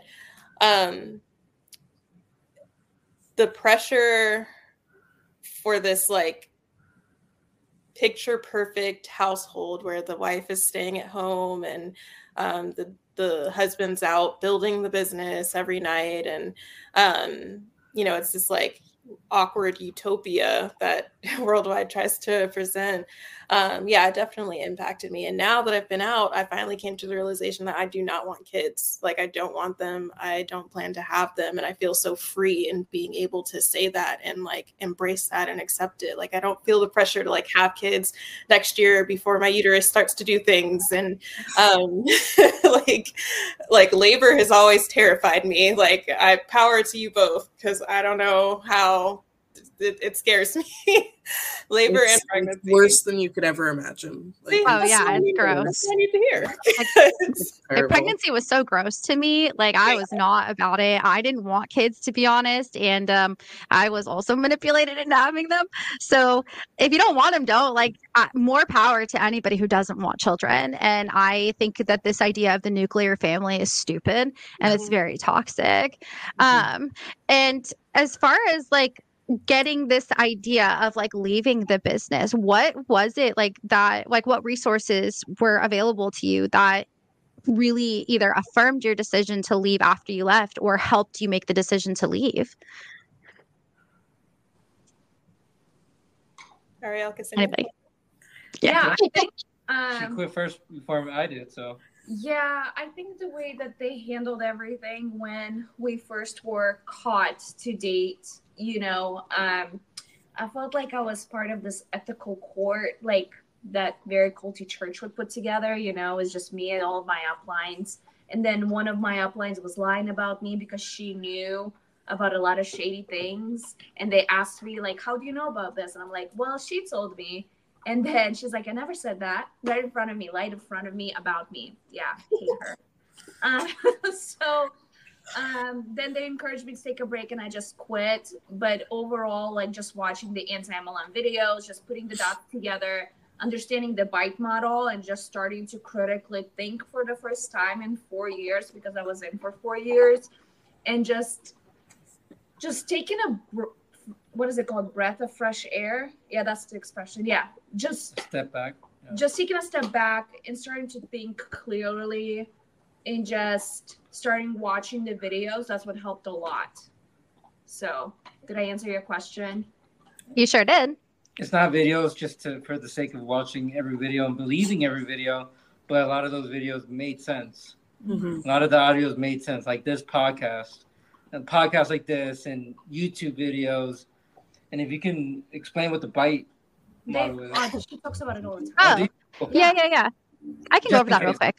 No. So the bite model, for anybody who's, I think it's a good thing we can kind of brush over it real quick, because if anybody's listening and you guys have not already heard of the bite model, freedomofmind.com, Stephen Hassett, he was in a cult, I believe in like the 70s or 80s. Don't quote me on which one. But essentially there's bite model. BITE stands for different tactics that they use to manipulate you in cults. And so it's behavior control, information control, thought control, and emotional control. And if you go to freedomofmind.com and you take a look at the bite model, I'm telling you, you will find a number of the tactics that are being used. I mean, you think of cults like NXIVM, for example. Keith Raniere got some of his fucking ideas from Amway. All these different lines of affiliation. That's fucking scary. Or like Jonestown or the People's Temple people. Maybe that's the same one. I don't know. But either way, all of the number of cults that are out there, or the Twin Flames. That's a fucking new one that I just heard of. Fucking wild. Oh my God. If you haven't watched the documentary, go watch that. Holy shit. But yes, bite model. Sorry, go ahead. No, I wanted, for anybody who's listening, maybe this is the first episode they're listening to, I wanted to make sure they know what the bite model is. And that's exactly when she presented that idea to me, or that model to me, I said, no, whatever, forget it. Well, another thing that really kind of clicked too, when I started doing research about everything, I realized that that one of the crowns has declared bankruptcy at one point. And I was like, wait, what else his did brother they lie about? You know, that started to click. What else did it? And the fact that he had to pay online to watch a function, I was like, why did you pay? You know, I thought we were paying for the facility. That makes no sense. You know, so things started clicking a little bit more. I'm like, there's no way. And then at one point, I was like, Ariel, if it comes to the point, if it's me or the family or the business, like, you got to figure this out, because I'm not sticking out with this. I'm not doing it at all. But I said, hey, you know, I can do things different. Yeah. I will do things different. I know I can. And you know what? I know what everybody else has done or is doing. I'm going to build a team that's different.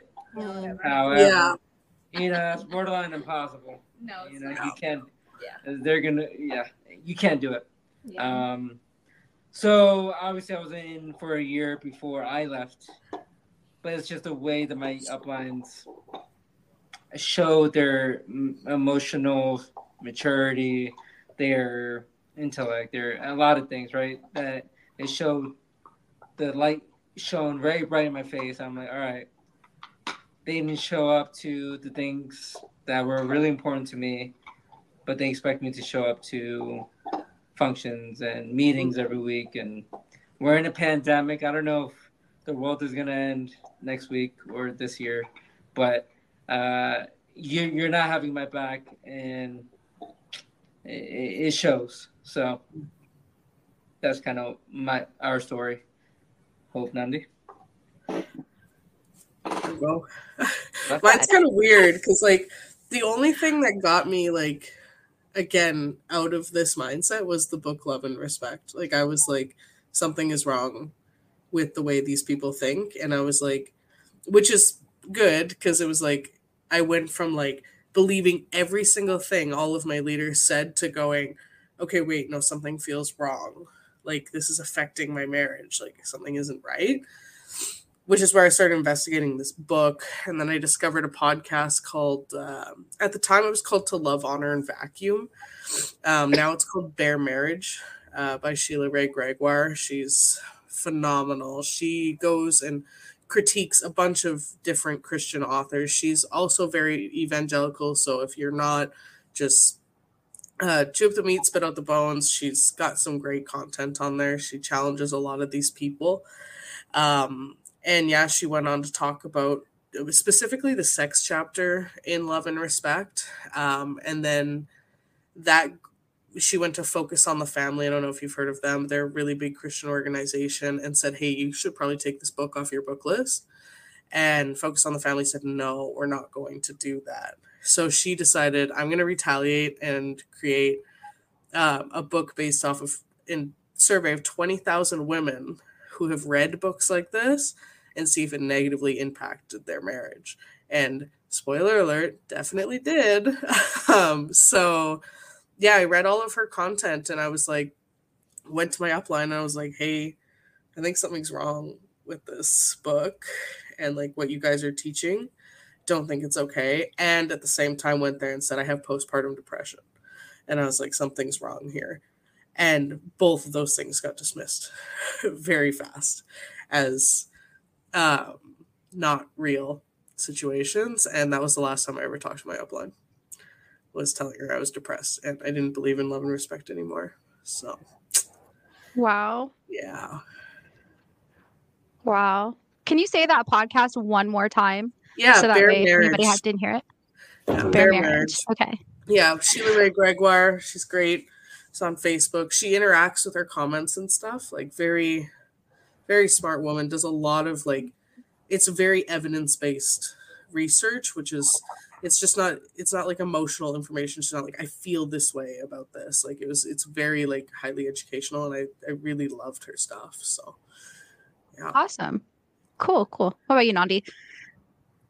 Leaving was not my decision. It was after my upline blew up my marriage with terrible, terrible advice. Now I see that they were never on my side, never had my back, and I was disposable. But yeah, they blew up my marriage almost a year ago, and I have not heard from any of them, Larry, up. Not so much as a hello, how are you? Hope you're okay. Like, and I went through some of the worst pain, like physical health impacting trauma because of the end of that relationship and how it all went down. And no one texted me to say hi, check on me, see if I even still wanted to do the business. It was just silence. So essentially I was shunned. And during that time, I don't know why my dog wants to wrestle with my arm right now. Can you please stop? I found your podcast through the Facebook group. I started listening to more podcasts. I listened to Life After MLM. I started reading and learning about narcissism. I followed YouTube channels and Instagram pages that were ran by like certified narcissistic abuse coaches, finding the community and the stories and the comments and the words of encouragement from so many people that you'd never meet otherwise, just in the comments of social media and stuff, giving you words of affirmation and validating your pain and your story. That really helped. Just to realize that what I was in was a cult, and a dangerous, disgusting one. Those are the resources that really helped me, and also motivated me to get like really vested into this community and try to help the next set of people that want to leave and get away from toxic relationships, whether it's a cult or whether it's your partner or your mom. Like, I want to help. So, yeah. Absolutely. Wow. Okay. Thanks for mentioning the mom part, because totally. That's like a huge thing here too. Is like narcissism isn't just your upline. It's not just your partner. It can be within your family too, which I think a lot of people have a hard time viewing. So if you're out there and you have a narcissistic family member, just know that they hate cycle breakers, just the same way that your toxic partner does, the same way that your toxic upline does. Like, nobody likes a cycle breaker. Nobody likes a whistleblower. So if anybody has a negative mindset towards that, fuck you, as far as I'm concerned. But one more question that I have about the business, and this is one of my favorite questions that I love to ask, is did you guys know while you were in the business, was it transparent to you that your upline platinums and above were getting paid on these business tools? No. I heard like something vague throughout the years, but I kind of brushed over it and went over my head, maybe because I didn't get paid. But I pushed the CDs and books more than anybody. And I bought the CDs and books more than anybody, even though I had bare bones in my bank account. I'm like, these bare bones are going to my business. They're going to buy some CDs and audios. Heck yeah, I'm a winner. Look at my stack of CDs. So I pushed it more than anybody, man. I consumed more than anybody. I was an ambot, just kind of referring to the beginning of this podcast. Ambot through and through. I woke up to audios. I slept to audios. Yeah. I went to work to audios. While I was working, I was listening to audios. Man, I was an audio machine. Ariel and I would fall asleep to like the process audios by Dana and those Dan and whatever. Dawn and Mary. Yeah, would fall asleep listening to them as we were dating. Even beforehand. Even before we were dating. Yeah. So anyways, no, I didn't know. And I pushed it harder than my upline probably did. Or as hard, because, he got paid. They got paid. I didn't get paid. But I thought it was the right thing to do. Right. So I didn't know until really I quit. And then I found out that I got paid. And I'm like, dude, son of a bitch. That's awesome. Good for them. They profited. I would convince. I was such a good convincer. I'm like, hey, dude, I know you're unemployed. You got $30. Man, this book is going to help you. I promise you. This book changed my life. Oh, my goodness. Get this book. This audio, too. And then I would buy CDs to give away as well. Hey, take these audios. And throughout the plan, when we were showing the plan, oh, my gosh, my dumbass. Before the process, I remember showing a plan to my downline's friend. It was like one of his best friends. And he was gung-ho. I'm like, dude, that's awesome. You're gung-ho? That's amazing. $180, you don't have it yet? No problem. Hey, let's set up another meeting. Here's dirty audios. I gave him dirty freaking CDs. That's $300 worth. I never got them back. I'm an idiot. I was an idiot. But anyways, that's just type of stuff that I did because I was so gung-ho and I didn't know the truth. So I wish I did. What about you? No, I didn't know at all. I don't think I need to add to this. This is was very Yeah. No. Had no idea. Hell no. I found out through a comment in the Facebook group that someone in Zay and Melody's group basically exposed it. And I was still in it. So I didn't believe it right away, brought it to my upline, and they're like, oh yeah, I mean, we get paid, but it's just to reimburse us for our flights when we speak. And, we get a very small, like coins to $1 for each membership on the Premier membership. And I was like, they're like, it was such a small amount that it doesn't even come anywhere close to what they make from Amway. And I was like, oh, okay. And like, just put it out of my head. And then like after leaving and finding out so much more information through research and hearing other stories and credible sources, do not start throwing up. Finding out just the sheer weight of how much they earn from the membership and from speaking the tools business, it's insulting, because then you're realizing, looking back, like you're basically funding their lifestyle. Like I literally paid for a big crown guy and his wife to buy that mansion in Vegas and to buy the bedazzled golf cart, and I paid for the diamonds to go drive up and down the coast of Italy 2 years ago. It's like, gotcha. Yeah, totally. Yeah, I didn't know either. At first it was alleged, because Hope and I got some screenshots that it was like, yeah, this might happen, until again, the same Facebook the same Instagram page, www.db_scam. She sent me as well the disclaimer from Worldwide that says that platinums and above are getting commission, and then the screenshots kind of indicated like how much they were getting paid Canadian, and then it was also talking about how much they got paid as speakers.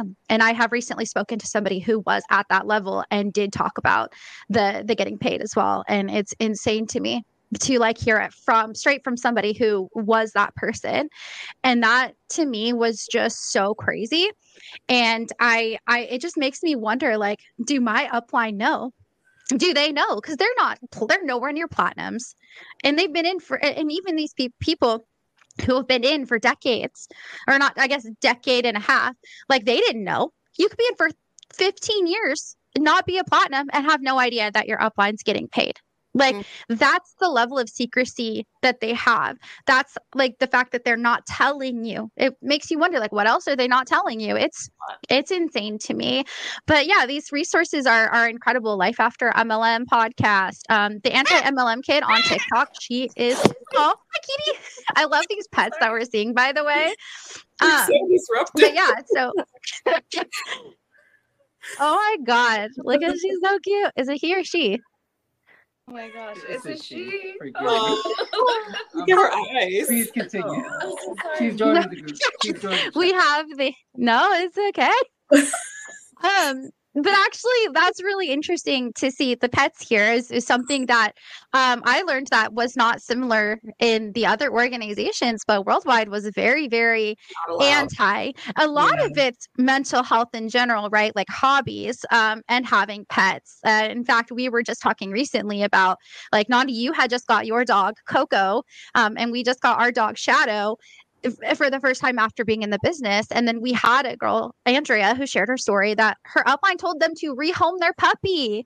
Like, they were so controlling of our entire lives. And so now that we're all out of the business, if we could just go around, what are some hobbies or maybe some skills that you guys have that could be inspiring to others, or things that you enjoy doing that you weren't allowed to do while you were in Amway? I like to play video games. That's it. Like, I can play video games now without being guilty all the time. Yeah. That's super freeing. Having my cat. I love my cat. Sometimes she sucks, but she's really nice most of the time. But I can watch things on TV that I wanted to watch. I didn't watch TV for 7 years. And before then, I was a avid TV watcher. But now I can watch TV. I bought the biggest TV I can find. I'm like, after I quit, I'm like, I'm getting a TV for every room. I don't care. You know what? I like watching whatever series. So that's one thing. He's a big anime guy too. So I like anime. Loves anime. I am video games, Hope. Yeah, I'm into video games now. never was until now. I'm like, you know what? This is cool. This is fun. You have time. It's very hard to overcome. I think, Danny, you spoke about it in the past podcasts. I saw him as such a loser when Ariel started playing video games. I was like, what a loser. I can't believe you're 28 years old playing. Like, I was so grossed out by him. And then eventually I was like, it's not a big deal. Like, he's a good man. If that's the only thing he does that kind of makes me like, not a fan, whatever. I don't really care. But if that's the worst thing he does, I'm fine with it. Like, play your games. I don't care. Yeah. Yes. Yeah. We used to have a download of video games, and my ex and myself included, we would rip him a new one for being like, just, you know, the scum of the earth for daring to play video games. Like, that's alcohol too. They were like pretty like frown upon alcohol. I'm happy I'm able you to can't drink. now. I'm not able to drink right now, but like I'm happy when I can drink again soon. Yeah. Yeah, absolutely. Yeah. What's really is, oh my God, Ksenija, you're so right. I was very similar. My significant other actually sounds just like you, Ariel. He is really big into anime, really big into video games. And these are two things that I was like, I was always like, I'm never going to be with somebody who likes anime. I don't know why I had that mindset. Probably because I've just never been interested in it. But I think Worldwide heavily, heavily impacted the way I thought about video games. And now it really took him sitting down with me and was like, what is the difference between me playing video games and you watching 3 hours of The Office? Yeah. Tell me what's the difference. I was like, damn, you right. Like, now it's not even like, now it's like, okay, that's his cool down time. He works 16-hour days sometimes. If he wants to play 2 hours of video games, please, like, have at it, you know? Like you said, if that's the worst thing that we're having a conversation about, it's not as bad.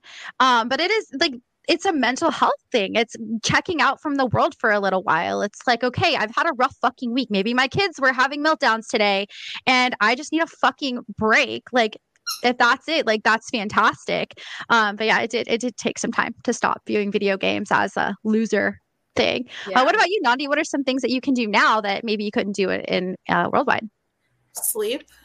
Actually spend a weekend sleeping in bed, or just like not, if I don't want to leave the house and I actually just want to be in my apartment that I enjoy being in now, like, I can.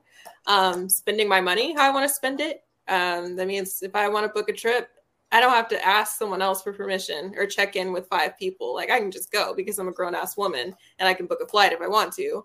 And it feels like these are little things, and these seem like really normal things that most people should just do or may take for granted. But it's like, I have such a strong appreciation just to be able to do these little things and the freedom to have them again after not for 4-ish years.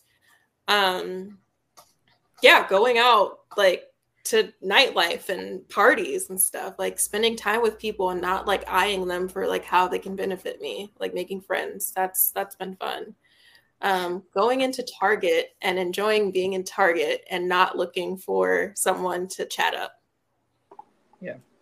Can I also add having genuine friendships outside of your mentorship circle that you're supposed to be friends with and only hang out with them or you're down. No, we have genuine friends now that we love and adore. They're great people, and there's no motive. I've lost so many friends trying to convince them that, hey, mentorship, come on, mentorship, let's do it. I lost so many friends because they got weirded out, and they were great friends.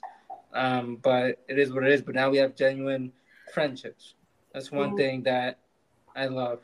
I don't have to make a friend, the great person, and then I have to convince them to join my thing or that my upline is shit. Right? So it's great. Yeah, absolutely. Totally. That's what I love about even just this community is that everybody here is so genuine. I tell everybody, like, your biggest supporters are going to be people who were in this business and left, because we know what it's like to have such superficial relationships.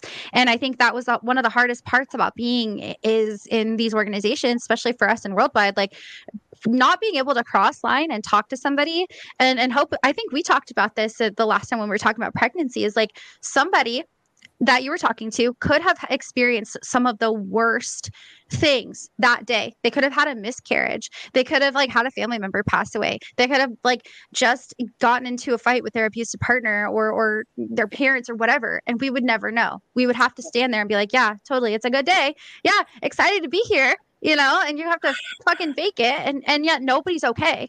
Nobody's okay Yeah. because our conversations are linear. They go up. That's it. Like they don't even go down. I had no idea that my upline was being abused by her husband. I didn't know until she fucking left. That's devastating for me. That hurts because I was a survivor myself.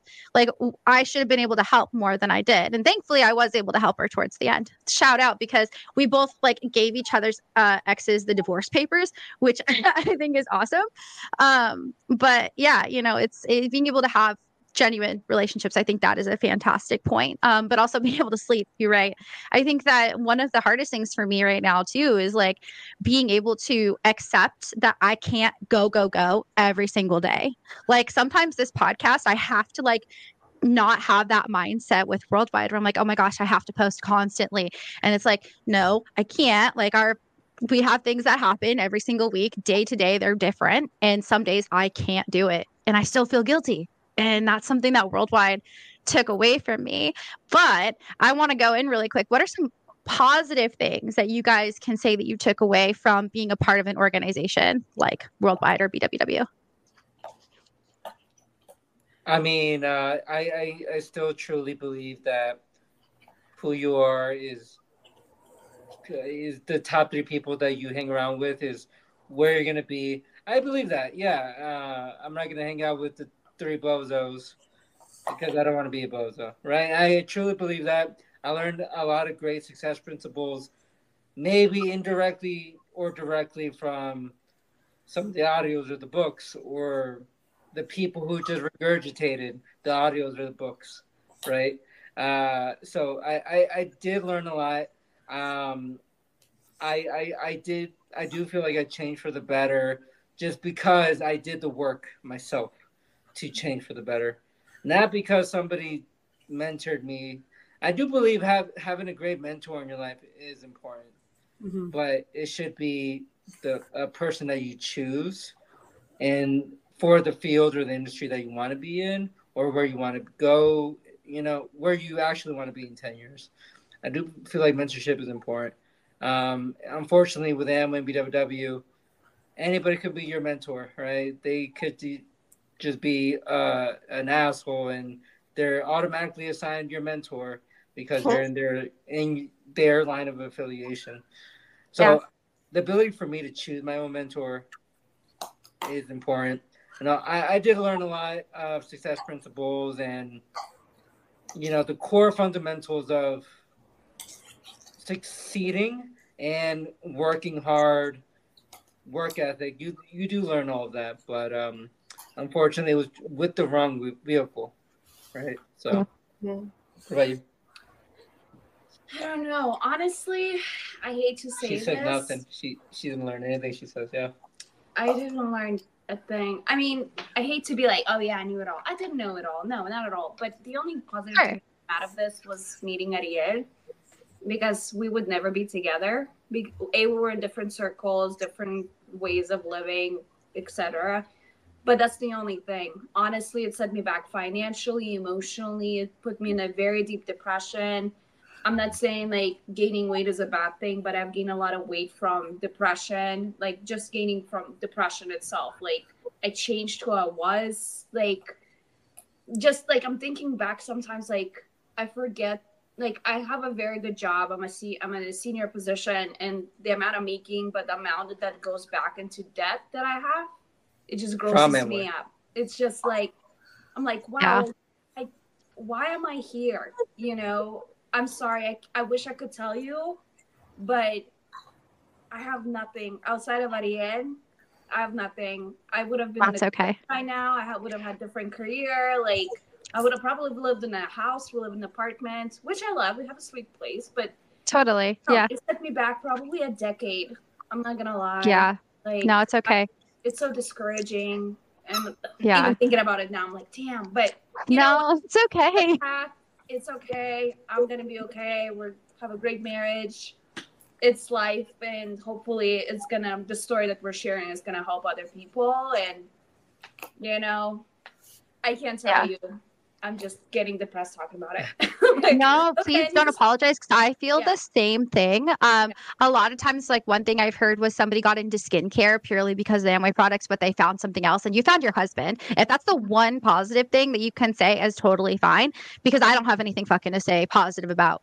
I think if anything, I learned how to maybe like find out if somebody's a manipulative person. That's positive.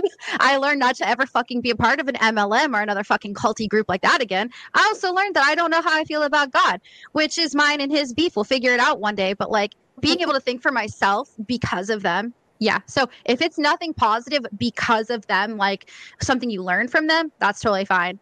Like you're cool to say whatever it is. Nandi? Yeah. I was like also kind of hesitant, like Ksenija, to give them credit for anything good in my life, because it came with so much trauma. And like, I know that I had talked about them being the cause of the end of my marriage, which they are, but they also, like, I was really, my ex was an ambot from the beginning before I met him. So that if I had known, I would have realized that was never going to be just us two, and it was never going to be healthy. So I'm thankful to not be doomed to a life of 60 years with someone who made me feel neglected and unseen and small and alone and isolated, and who like be, in this group of people where I lost my soul and my center. I lost 4 years, but the positive is that I have the rest of my life to be myself and not be sucked away and withering away in that marriage. The few things that I did learn, I guess, or come away with, is my increased confidence. Like, I can go up to anyone and talk to them. Because you have to go out and put yourself in the most uncomfortable positions out in public prospecting. So I can go up and talk to anybody for like networking or just introducing myself or making friends.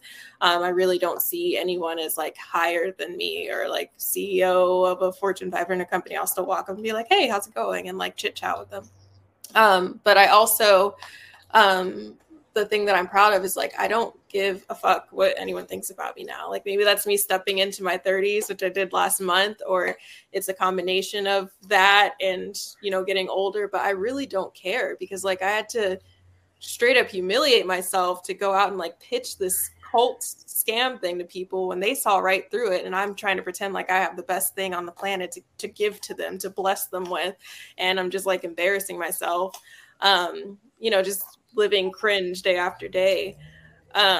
You really have to like develop tough skin and a strong belief about yourself to continue to do that. And I did it for years. So like now I really do not care what people think about me. And I think that's such a great superpower to have. Like, I wish that for everyone, to just be so confident in themselves that they are not troubled by what they think other people are thinking about them. Yeah. Yeah, absolutely. That's great. Yeah, I don't know. Probably like my ability to question people now, like, and not follow anything blindly, which is like, it's ideology, like being able to identify what is an ideological way of thinking. It's definitely positive, technically a negative, because they taught me to hate that. But yeah, I think, yeah. And also, yeah, not giving a fuck what people think. Like, that's one of the best feelings ever. And like being able to stand on like certain principles that I have that worldwide more or less didn't agree with, things that I just have very strong views on, and I wouldn't change my mind about them. I feel less guilty about those like principles and like things that I really like to stand on. And not necessarily, like, I don't want to say like hustling, but like working hard. Like, they did teach me how to work hard. Coming from like a girl who was like, whose dad bought her 2 cars, and like, I was a privileged little rich girl, and then I went into this like organization that basically taught me you need to work hard to succeed in life, and then taking that and getting to the career that I'm in today. So that's probably my number one, actually. It's the ability to work even when it sucks. So, yeah. Love that. Absolutely. I love it. And I think that, like I said, I didn't take a fucking damn positive thing away from them. I used to, until somebody, Nandi, I think it was you, where I said, I was not a good person before the business. I was raised by a very narcissistic, homophobic, racist person. I ended up with a partner who was very much the same.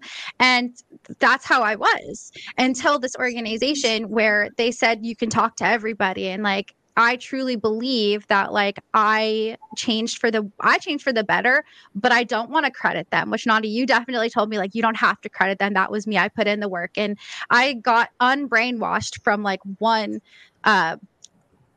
two entities in my life who I've obviously now I'm not a part of, to get brainwashed by another one. But either way, right? Like I don't have to give that power to them. They can fuck off as far as I'm concerned. Like I definitely have like that strong, like I said, here to raise hell kind of thing against them. But I'm so grateful for all of you guys for coming on and being so transparent and your willingness to have a conversation. And I'm so grateful again, I can't say this enough, for this community that we have cultivated together, and for everybody who has continued to support me on my podcast journey. But realistically, it's like all of us. I don't like to say me solely. I like to really give credit, because I have so many different guests who come on, share their stories, and I really hope that, and I do know that this is helping people. I have people come and tell me that they heard Hope and Fisher's story and were like really related to the marriage aspect, or Ariel and Ksenija, who they got married after the fact and like they felt so controlled, and they also loved your guys' Panera Bread story. That's like the one thing I hear. Or Nandi, you, like a lot of people talk about the fact that you just sound so like the emotion in your voice when you talk about your story, but also the strength that you talk about that you've developed after the fact. Like every single person who has been on here has made an impact. And if you guys don't feel it or see it, please understand that there are people behind the scenes who are saying things. Just like you guys are crediting other people, like the guy who I had on most recently, TJ. One other thing too that I want to heavily emphasize here, hope you really sparked this, was standing on principles that are not what Worldwide stands for. That is, we don't do that here. I do not endorse, condone, or support any sort of ideology that is similar to Worldwide. Any emphasis on like right-wing agenda or political or heavily religious, like I do not support that. And I know that when we're talking about the anti-MLM community, especially when it comes to Amway, there are creators out there who do have that mindset, Trump supporters, all that kind of stuff. I just have to emphasize that's not what we do here. So if you don't see me endorsing certain people, that is why. And so I have to say that very, very clearly here, that every single person, regardless of who you are, you're welcome here. That's the kind of culture that we want to have here. So sorry, my little rant here. But if you guys want to be like Ariel, Ksenija, Nandi, Hope, or any of the various other people that I have had on here, if you want to share your story, please email me at xsandtpodcast.com. You guys are still welcome to DMing me on Instagram if that is still the best avenue for you. xsandt.podcast. You guys can find me on TikTok at the same handle. You guys can catch this podcast on YouTube as well as everywhere else where podcasts are heard. Thank you guys again so much for your time, and we will catch you guys in the next episode.